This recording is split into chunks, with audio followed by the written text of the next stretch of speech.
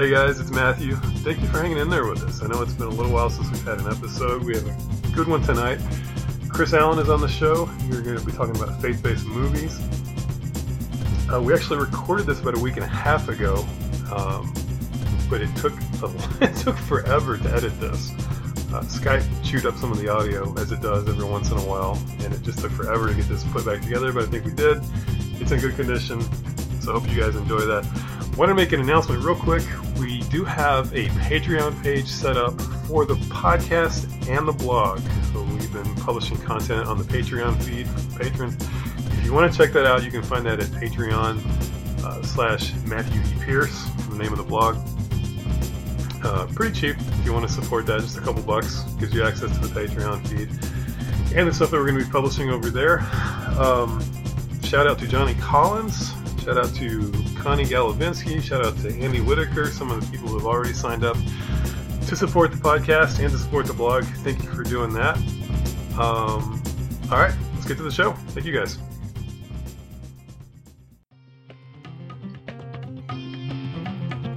Passion of the Christ is kind of like Showgirls. There's our bumper quote right there.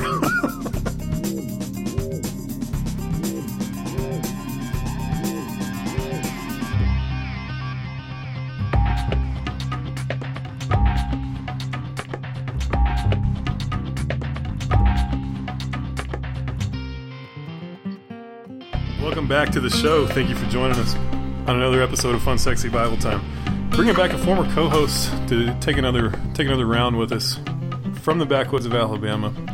Chris Allen, how are you? Very good, thank you. I know the last time we talked, I think it was December, we talked about you were building some fortifications on your back porch for possums. Is the possum still encamped with you?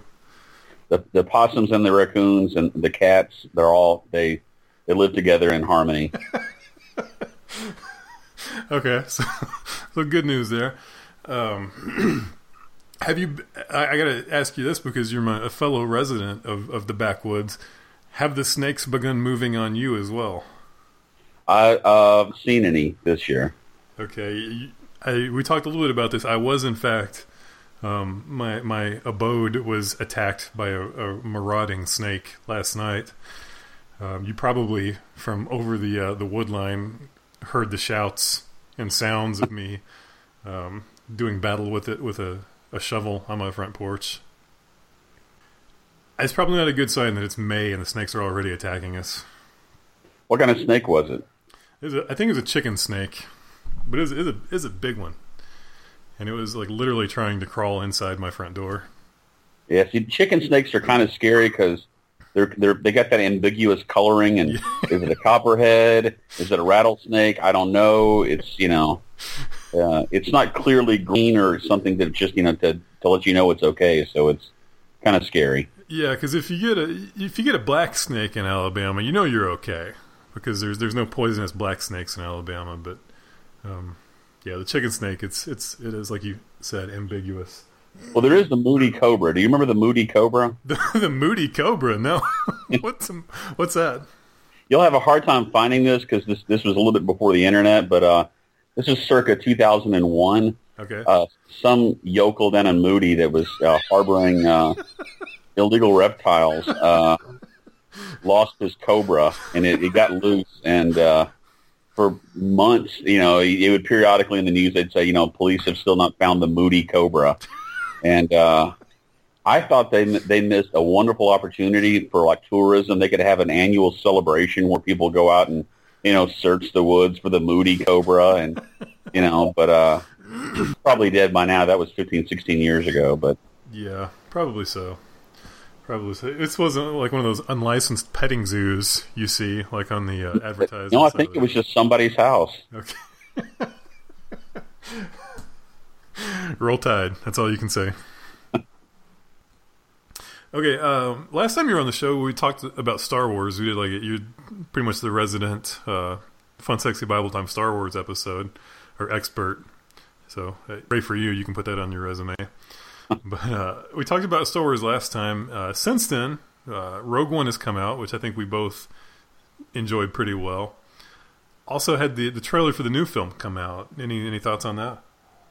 It didn't really show me much. I want to know who the Last Jedi is. I like Rey. She's one of the more interesting characters, post Return of the Jedi. So, I guess here's my question for you: do you think they're going to let Luke sort of develop into this new character, or do you think he's sort of going to follow the Ben Kenobi character arc, where he shows up for a few scenes and then just sort of backs out? Well, the Skywalkers have always been the center of this 9-film series. So I don't know how you make it not have Luke become an important character. I don't think he's going to back out. I think Rey's obviously going to be the star, but they don't really have anyone else with her. Finn, I don't know if he's going to make much of an appearance in this one. He seems like he's still convalescing. So, here's my predictions for Episode 8. Rey has to lose some body part because that's Jedi tradition. You have to lose something. I hope it's not a hand. Hands are getting kind of boring. I'm hoping it's like a leg or a weird facial scar, but she's going to lose something. That's my prediction for Episode 8. Okay. Is it weird that I'm like almost as excited for the Han Solo movie? That is weird because I am so not excited for the Han Solo movie. Okay. Yeah. I think Rogue One sort of showed me. Rogue One sort of calmed my nerves a little bit as far as how they're going to handle all the spin-off movies. Yeah. I like the cast that they've got for the Han Solo movie. I think it's going to be exciting. Even though, I think with prequels, it is kind of weird because with prequels, that the main characters are going to survive, so it sort of drains the narrative tension out of it. I just feel like that character has been so thoroughly explored by Harrison Ford. Yeah. I don't know what else there is to do. And here's my biggest complaint about Star Wars anything. There's 25,000 years of Star Wars, for 1,000 generations, the Jedi were peace, all we explore is this 20-year gap, between Episode 1 and 8.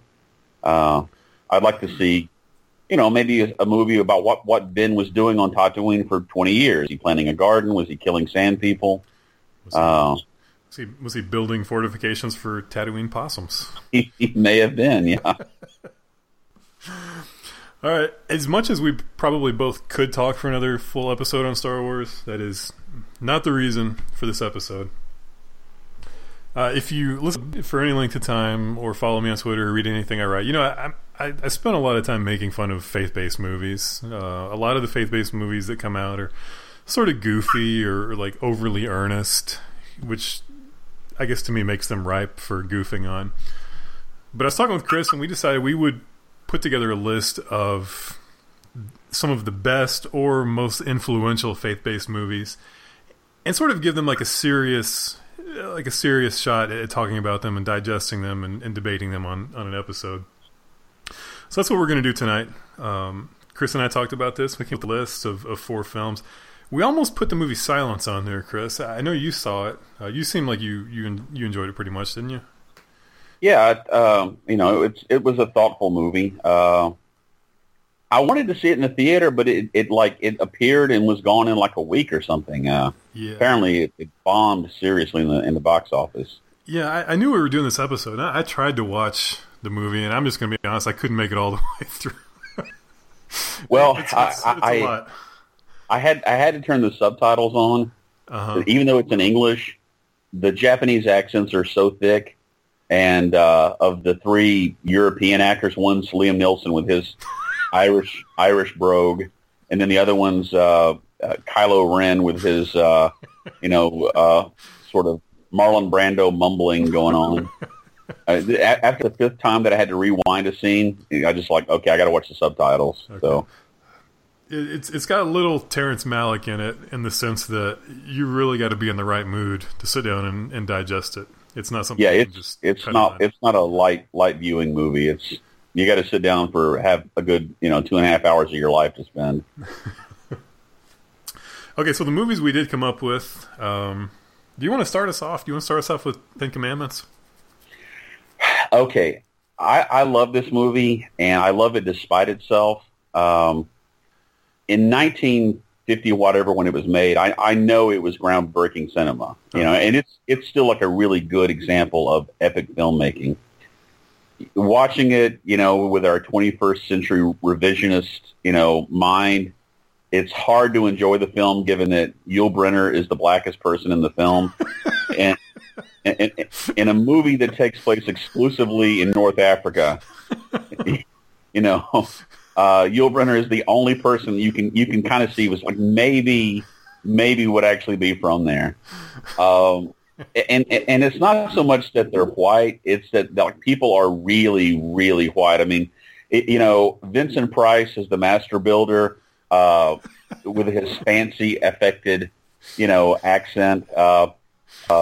Yes, my little desert flower, my little mud flower. I'd hate to see you get soiled down there with all the slaves. And then Edward G. Robinson, is the rat. Pharaoh, I serve only you. And then John Carradine, who is probably best known for taking on the role of Dracula after Bela Lugosi. Well, no, I think he's best known for fathering the Carradine family. David and all the others, but him as Aaron. I mean, it's just I love the cast. I love the individual actors, but it's so hard to like imagine you're in Egypt of 3,000 years ago when you see these people performing. For a faith-based movie, if you're going to judge it on a scale of faithfulness to the source material, being scripture at this point, how do you judge it? I would give it a very high marking because, okay, let me back up. I got to explain my feelings about Charlton Heston to explain what I'm thinking. Okay. Yeah. Charlton Heston comes from the William Shatner School of Acting. I can't believe you said that. I was going to make that point. I mean, he is a ham, but his level of charisma is so high, you overlook his hamminess. I found that his not after he comes down from the mountain and he's got the white hair and he's Pharaoh, let my people go. Not everything prior to that was very endearing when he's sort of questioning and why would God do this if God's real. I thought that actually was thought provoking. Yeah. I seriously, like, we didn't talk about this. We didn't compare notes before we did this, but like when I was going back over it, I was like, Charlton Heston is William Shatner. Because he's chewing the scenery, but his commitment to the drama sort of lends this spirit of gravitas almost despite yourself. Like you can't help but be sucked into it. He's never winking at you and letting you know this is all a joke. He's playing it for real. Yeah, it's like 100% commitment that it's like you find yourself respecting even when it's a little bit silly. Yeah. Also, can we give this points for the electric eroticism of the dance inside the tent with the daughters? Was that whose tent was that? I'm drawing. Was it Laban's tent? I don't know. They were Jethro's daughters, right? I can't remember. Okay, yeah, different Bible story. You got it. And the Lily Munster. I can't think of the actress's name now.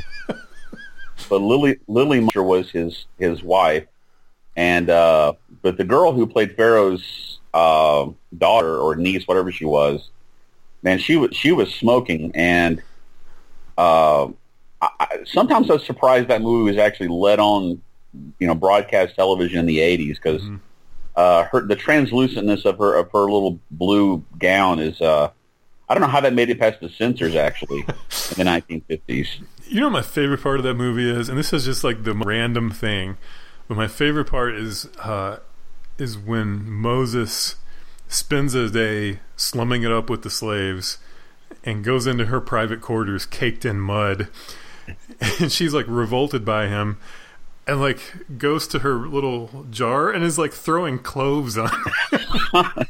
Yeah, I don't know why that cracks me up every time I see it. I'm like, what's that gonna do? He's covered in mud. Like you're throwing some daisy petals on him. Like that's gonna.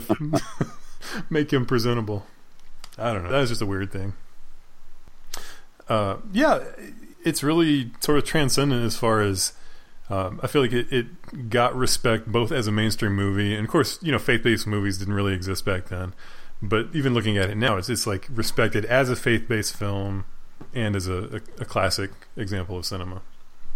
Well, I would have to go back and look at the timeline to make sure these movies all came out afterward, but that movie started a big trend. It was followed by Ben-Hur, I think, the next year, and there were a lot of biblical epics over the late 50s, early 60s.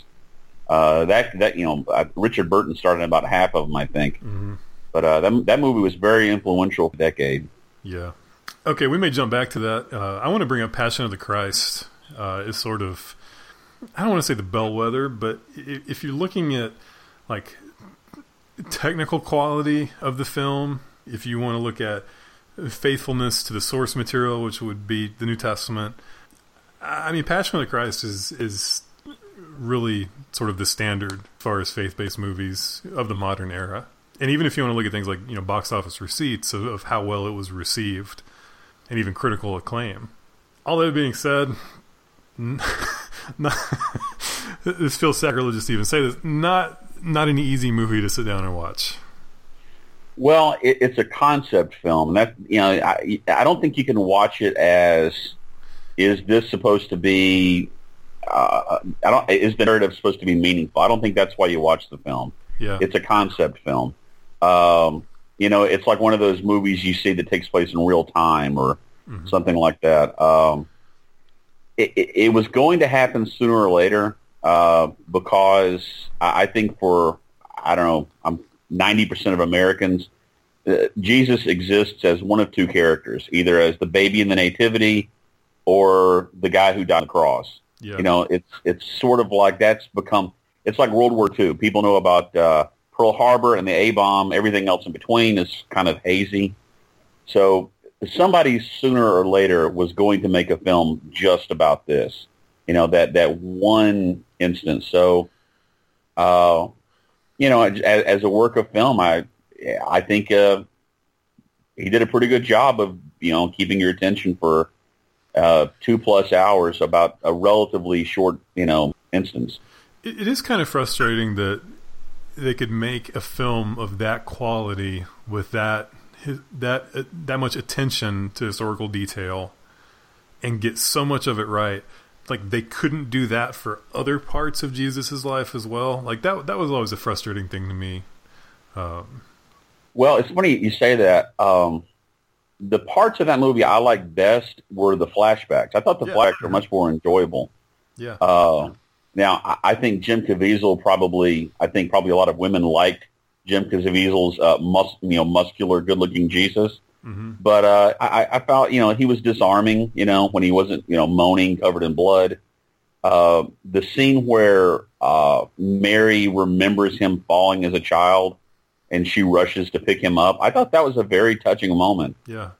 That moved me a lot more than the gore or the violence. Yeah. I would have liked to seen a 2-hour movie of Jim Caviezel, in the week leading up to the crucifixion. Yeah, or even set the movie at the Sermon on the Mount or something like that, and then have like flashbacks going forward and back, from that as your as your baseline. But I thought the resurrection scene in that movie was really well done. There's a lot of ways that could have been done cheesily. Yeah. I think that what year would that come out? 2004 or something like that? 2004. That was a heyday for really bad CGI. Yeah. I think they could have screwed that up by making, by giving us a CGI resurrection. But I think that really just speaks to Mel Gibson's talent as a filmmaker. Was he understood, the less I show here, the more I'm actually saying, and I think you got that in that sort of profile shot of Jesus's hand with the hole in it. That movie has aged better than his other films. I think I really enjoyed Braveheart when it came out, and then when I watched it 10 years later, I thought, I can't stand this movie. And then The Patriot was, so I think Passion of the Christ has aged better than his other films. Yeah. I also defend the movie Apocalypto. Yes. Now that came out after Passion, right? Yeah, it did. It was sort of his cleanse the palate movie. Yeah. Yeah, I think one of the reasons he did a movie like that was he caught a lot of flack, which, I'm not saying this because I'm a Christian, but I think the flack he caught for Passion of the Christ was just frankly ridiculous, as far as, people just up in arms that somehow this was going to inspire, mass waves of, anti-Semitic violence, which, did any of that happen? I don't think any of it happened. South Park did I thought it was a pretty good parody called Passion of the Jew. I can neither confirm nor deny that I've seen that. And I think what they showed in the parody, I can vouch for having seen, where, people come out of the movie and they're like, oh I can't believe he went through that. Boy, I feel so bad. I want to be a good Christian now. And there was a lot of that emotional reaction that people had to it. Mm-hmm. I think that the kids go see the movie and they're like, 2 for Passion of the Christ, please. And the guy says, son, that's a rated R movie. I can't let anyone in under 18. But since this is such an important movie about our Lord and Savior Jesus Christ, I'm going to go ahead and let you in anyway. So I think the South Park parody was pretty accurate as far as the social of the movie. But yeah, okay, I'm going to... Passion of the Christ is kind of like Showgirls. There's our bumper quote right there. There's not nearly as much nudity in Showgirls as people remember that there is. There's not nearly as much nudity as you think there is. I was homeschooled, so I'm not able to comment on this. Yeah. Well, just trust me, there's not. Passion of the Christ is a solid 2 hours. Okay, basically it's a tough 10-minute scourging scene that's hard to watch, and then about 20 minutes of Romans being, kind of jerks and abusing him, and then it's like 45 minutes of Pilate trying not to kill Jesus. Are you sure you want me to kill him? I don't have to. It's not nearly as violent as people remember. Kind of like Saving Private Ryan. It's a 2-hour film, and what you remember is the first 30 minutes. Yeah, that's true. The scourging scene is overindulgent, I think, but it's nearly as violent as what people remember. Do you think that movie suffered at all because of Mel Gibson's personal life? Oh, yeah. If Mel Gibson had been Steven Spielberg or Ridley Scott, someone that stayed more or less out of the public eye, mm-hmm. But his drunken shenanigans just, it gives people the opportunity to go, see, I told you. Yeah, which is probably not entirely fair. I mean, we celebrate Roman Polanski's movies in America. Yeah, I was just about to say Ninth Gate is one of my all-time favorite movies. How do I reconcile that with my personal feelings about Roman Polanski? I just try to not think about it when I watch Ninth Gate. Yeah. Okay, Speaking of somber, very serious faith-based movies, let's go to one that doesn't exactly fit that bill, which is Last Temptation of the Christ. Which, I'm joking. It does approach it seriously in its own way. Well, again, this is sort of a concept film. Now, Passion can't hold a candle to Last Temptation in terms of controversy. Yeah, this is true. I think people actually burned movie theaters down when Last Temptation aired. It was a very controversial film. It didn't seem to have a negative impact, though, on anyone's career because most of the people who disliked the movie never saw it and weren't moviegoers. Yeah. But Jim Caviezel, has said that Passion of the Christ kind of did a whammy on his career. Yeah. And supposedly Mel Gibson warned him that it would. Yeah. So Last Temptation didn't really have much of a lasting impact on anybody. Yeah. It's an art house film. If I were to compare it to, say, Oliver Stone's Natural Born Killers, That's kind of an artsy film too. Well, I would say this. I think it happened before the internet. I think if it happened after the internet, I think religious conservatives would have blown it up. That's true. Yeah, it would have been tweeted about constantly. Yeah. There's a painting. It's by a pre-Raphaelite painter. I think it's Melias, but it may not have been. Don't quote me. But it's called Christ in the Home of His Parents. Yeah. And this is late 19th century. And the painting is of a little kid, Jesus, maybe 7 or 8 years old, and he's, like his dad's workshop, and, he's got a boo-boo on his hand.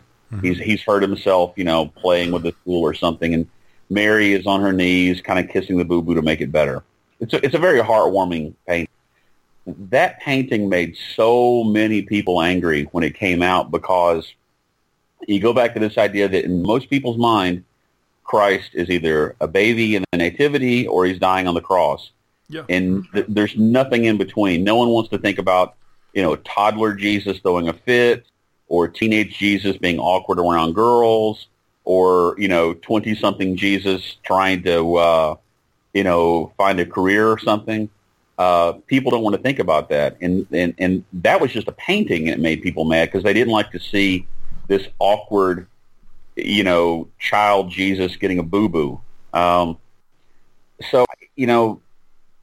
there's lots of problems with The Last Temptation of Christ, but there's lots of problems with it. But the story is not one of the problems. Okay, so let's set the. I'm going to go on a limb and say probably most of the people who listen to this have never seen Last Temptation of the Christ. So let's sort of describe the movie in a general term. I would say, it's.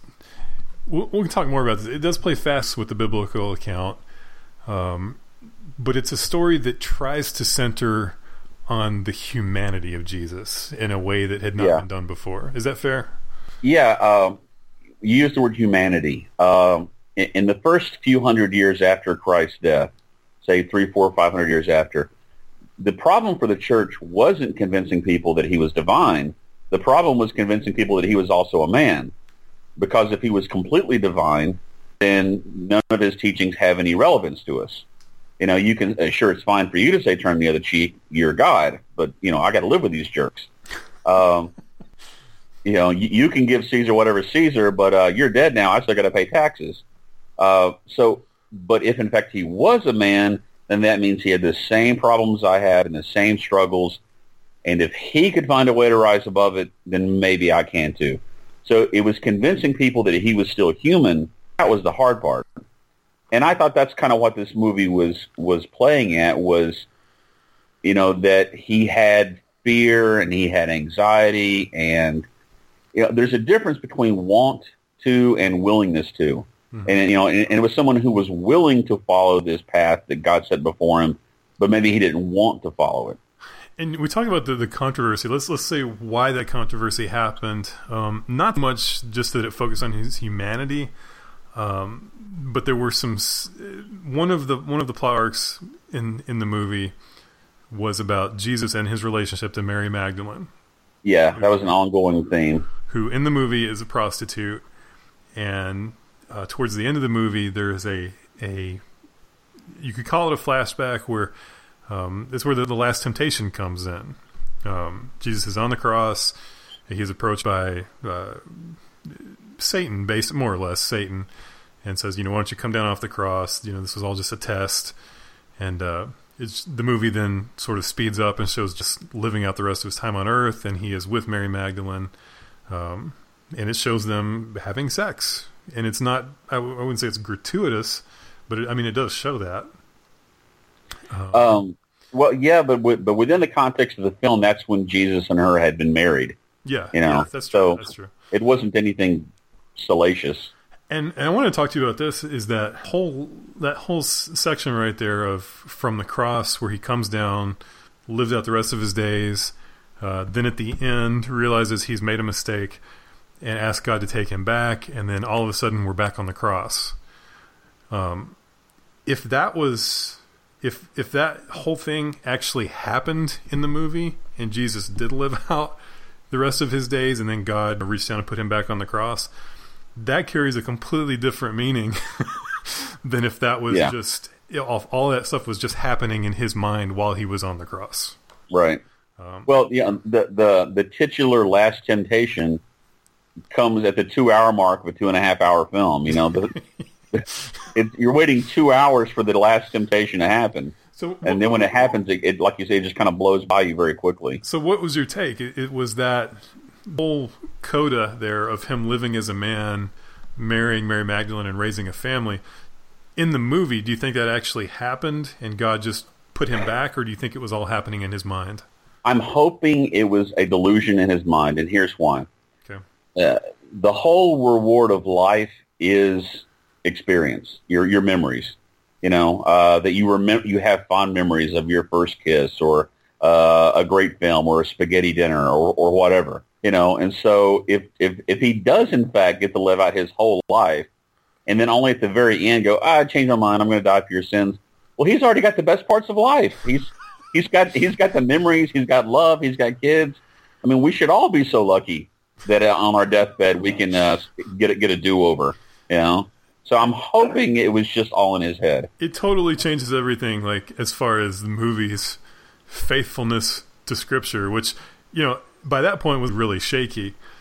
But there's such a wide variance there of if he actually lived an entire life and had to be plucked and dragged back through time by God the Father, then it's it's just a not even remotely biblical movie. No. But if it's all happening in his mind, and that's just a part of his last temptation, I mean, you could sort of at that point make the case that, it's a little misguided in the first couple hours, but it's ultimately pretty respectful to, the person of Jesus. Yeah, I agree. But we didn't talk about the most glaring problem. Harvey Keitel? Just Harvey Keitel's Brooklyn accented Judas. Some actors believe you don't have to work on accents or actually, pretend that you're someone else. I like actors that try to actually pretend that someone else. First off, let's start with his flaming red hair. Was Judas supposed to be some Celt that had escaped from Britannia via the Roman army? What was you can't get away from his accent. He was a couple steps away from being Woody Allen as Judas. I just expected him to go, hey, I'm walking here at some point. Harvey Keitel should never be cast in anything that takes place prior to like the 20th century. Ever. He shouldn't be in a cowboy movie. He shouldn't. There's a movie. Oh, I wish I could think of the name now. It's a terrible, terrible film. It's called like Laser Night or Star Night or something.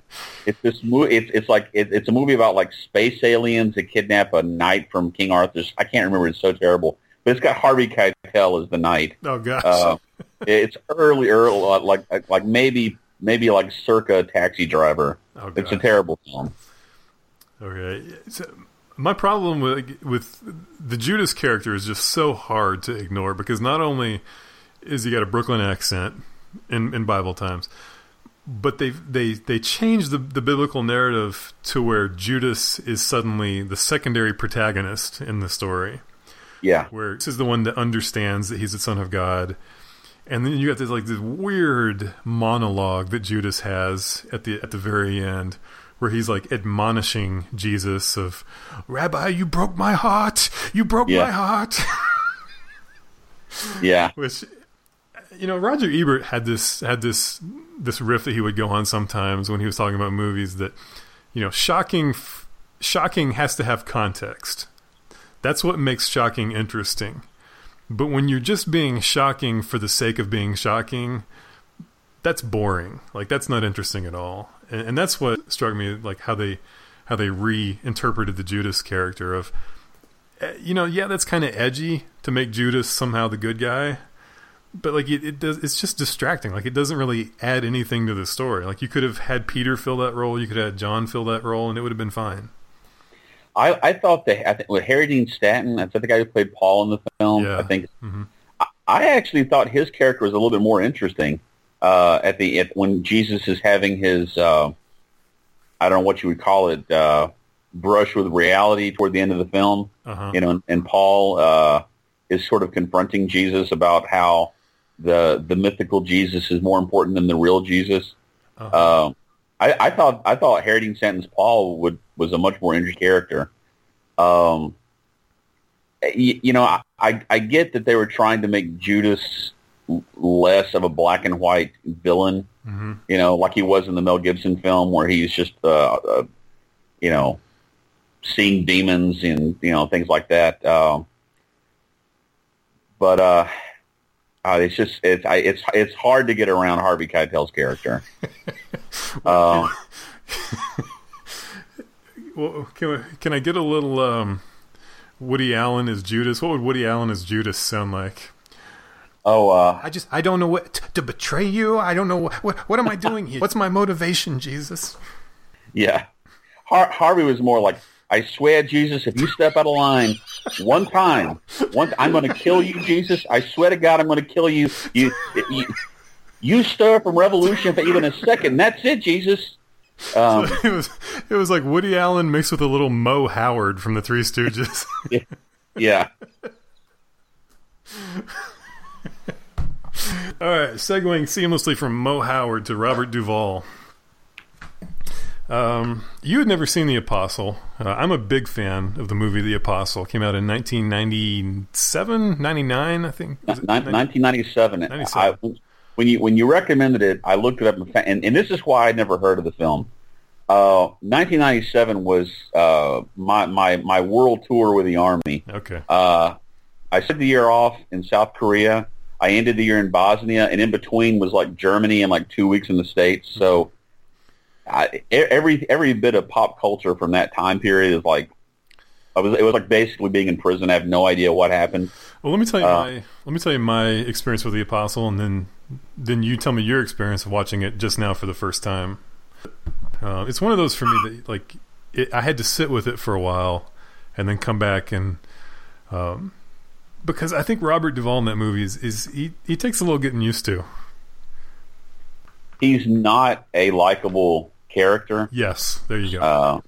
And to have a protagonist for 2+ hours that you don't like, but you still want to see what happens to him, that's not an easy feat for an actor to pull off. But he was an interesting protagonist. Oh, yeah. It felt, I don't want to say real, because there was a little bit of caricature about him, but it was a complete character. How about that? Well, the caricature was the Robert Duvall caricature that you see in like his, Gus from Lonesome Dove. That's just sort of his cantankerousness that I think is just Robert Duvall. The guy's been married like 4 times.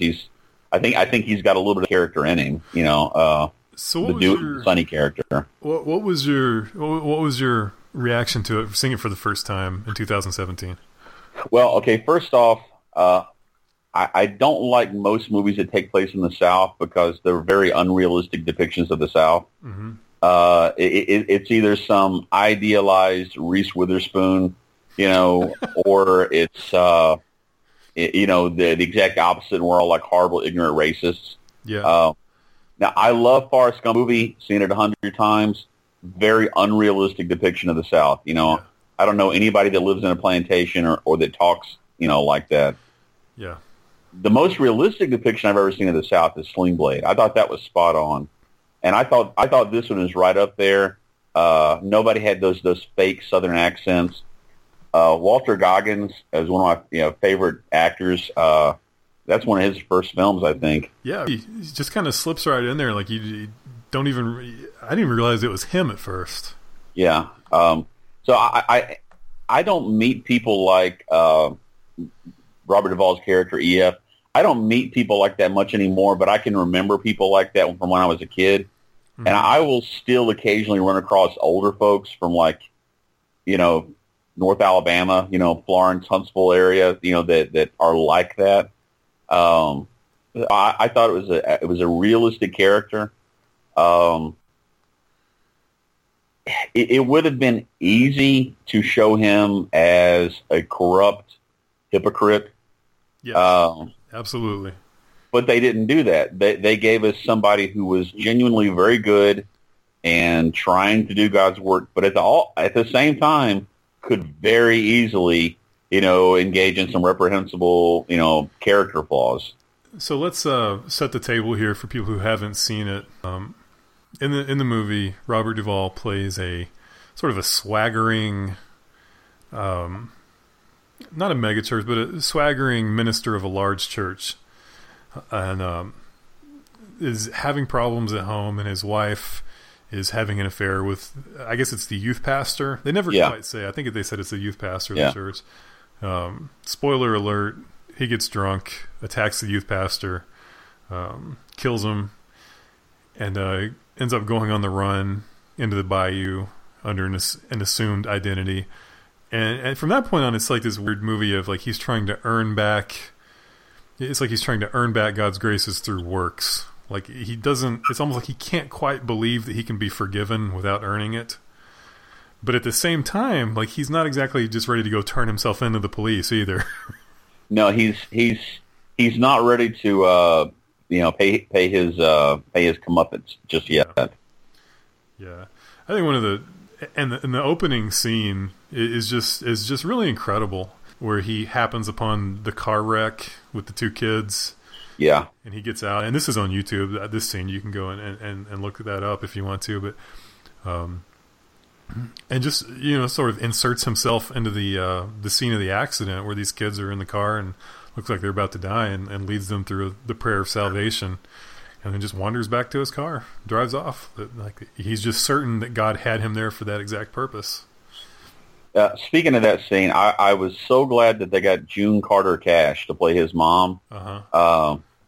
It lended authenticity because, I think she sort of came from that world herself.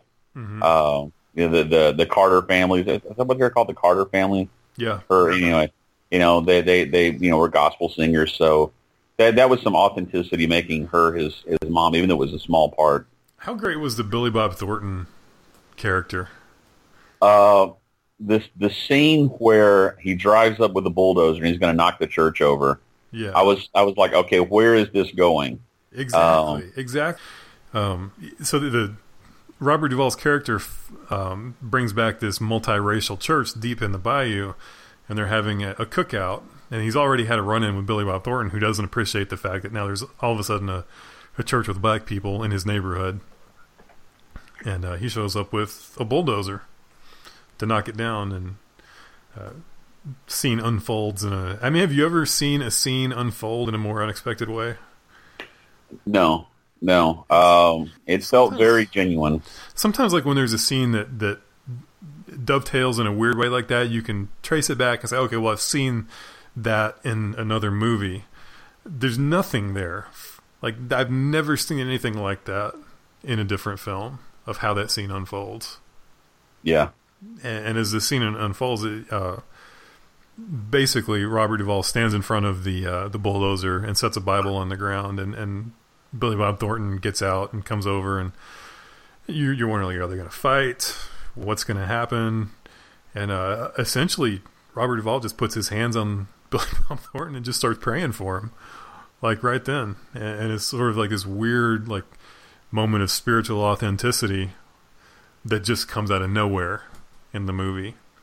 And then you never see. It makes me wonder, like, if there was stuff left on the cutting room floor of what happened to the Billy Bob character, because you never see him again the rest of the movie. No, it was such a long movie that they probably did have to cut that out. Or it looked like there should have been more follow-up with that character. Mm-hmm. But it was interesting. Yeah, I kept looking for him to show up at the very end, at the last church service. That would have been a really powerful piece of closure to see him there. But I don't know. I mean, maybe it was more real that we never saw him again. That, Yeah. Maybe he just retreated back to wherever he came from and had to deal with things in his own way. How would you rate The Apostle as a faith-based movie? Like when you hold it up against the other ones, how do you think it stacks up?